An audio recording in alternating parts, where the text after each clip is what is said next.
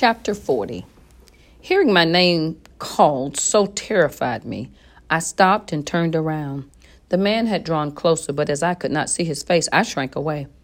Only when the voice called out again, even angrier, "Crispin, you stunted son of a scoundrel," did I realize it was Bear. Heart exploding with relief, I ran toward him and flung myself at his knees, embracing him with fervor. "Where by the sins of Lucifer have you been?" the huge man said, setting his lantern on the ground. Prying me loose, then putting his great hands on both my shoulders, he made me stand before him. At the same time, he went to his knees so I could look into his eyes. "Bear," I said, unable to say more, because I had put my arms about him and pressed into his neck and beard like an infant sparrow returned to his nest. "Crispin," he scolded, "I waited all afternoon for you to return. Did you forget me so soon? Is this the way you repay my kindness? I should give you a sound whipping." "I didn't mean to. I lost my way and I was attacked." "Attacked?" he said, prying me loose from his neck so he could look into my face. "By whom?" "The steward's men." "What steward?"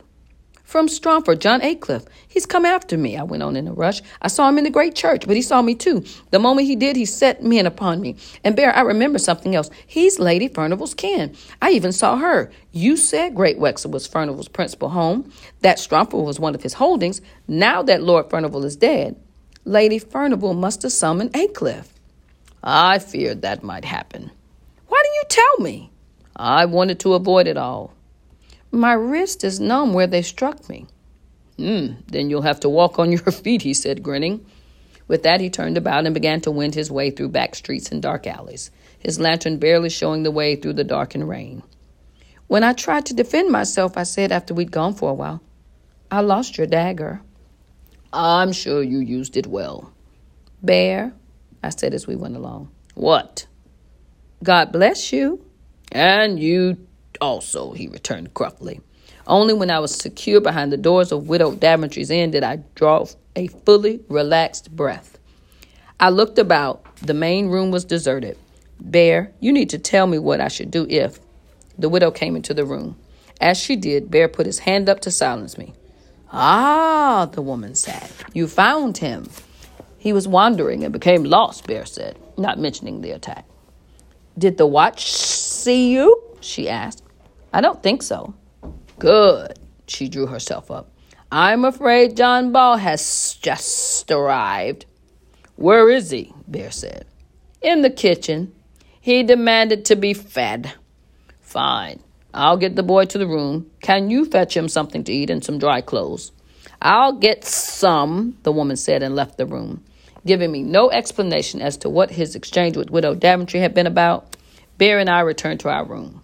Once there, he set the lantern on the table, then bade me lie down on the pallet. When I did, Bear sat down by my side, but instead of speaking, became lost in his thoughts. Even so, I felt comforted. Widow Daventry opened the door and stuck her head inside. "He's getting anxious," she said. "He always was the impatient man," Bear muttered. "I'm coming." The woman left. Bear stood and stepped toward the door. "Now eat your bread and go to sleep." "Will you truly forgive me?" I said. "There's nothing to forgive. Sometimes I forget." "Forget what?" "How little you know."